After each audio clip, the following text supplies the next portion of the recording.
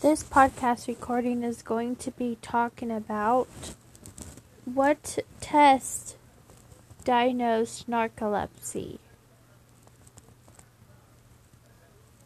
First, you have to have an overnight sleep study test to see if you have sleep apnea.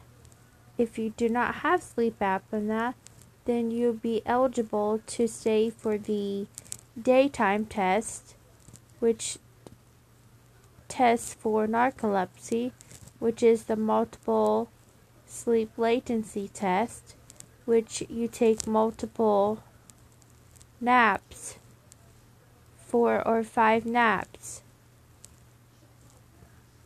during the daytime at the sleep clinic, and they monitor your brain waves and fast after you have laid down how long it takes you to fall asleep.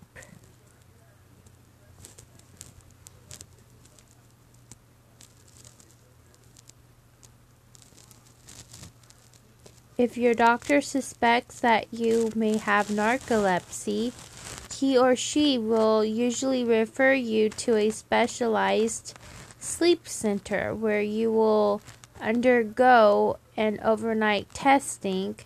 This involves measurement of the electrical activity in your brain as you fall asleep, and while asleep will usually entail an overnight stay. Staff at the center will also take a detailed history of your symptoms, and you'll also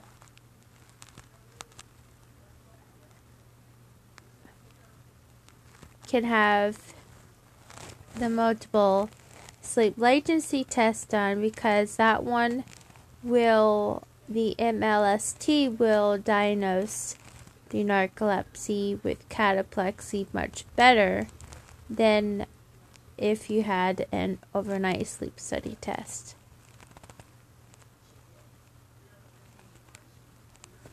So the next podcast recording on this podcast will be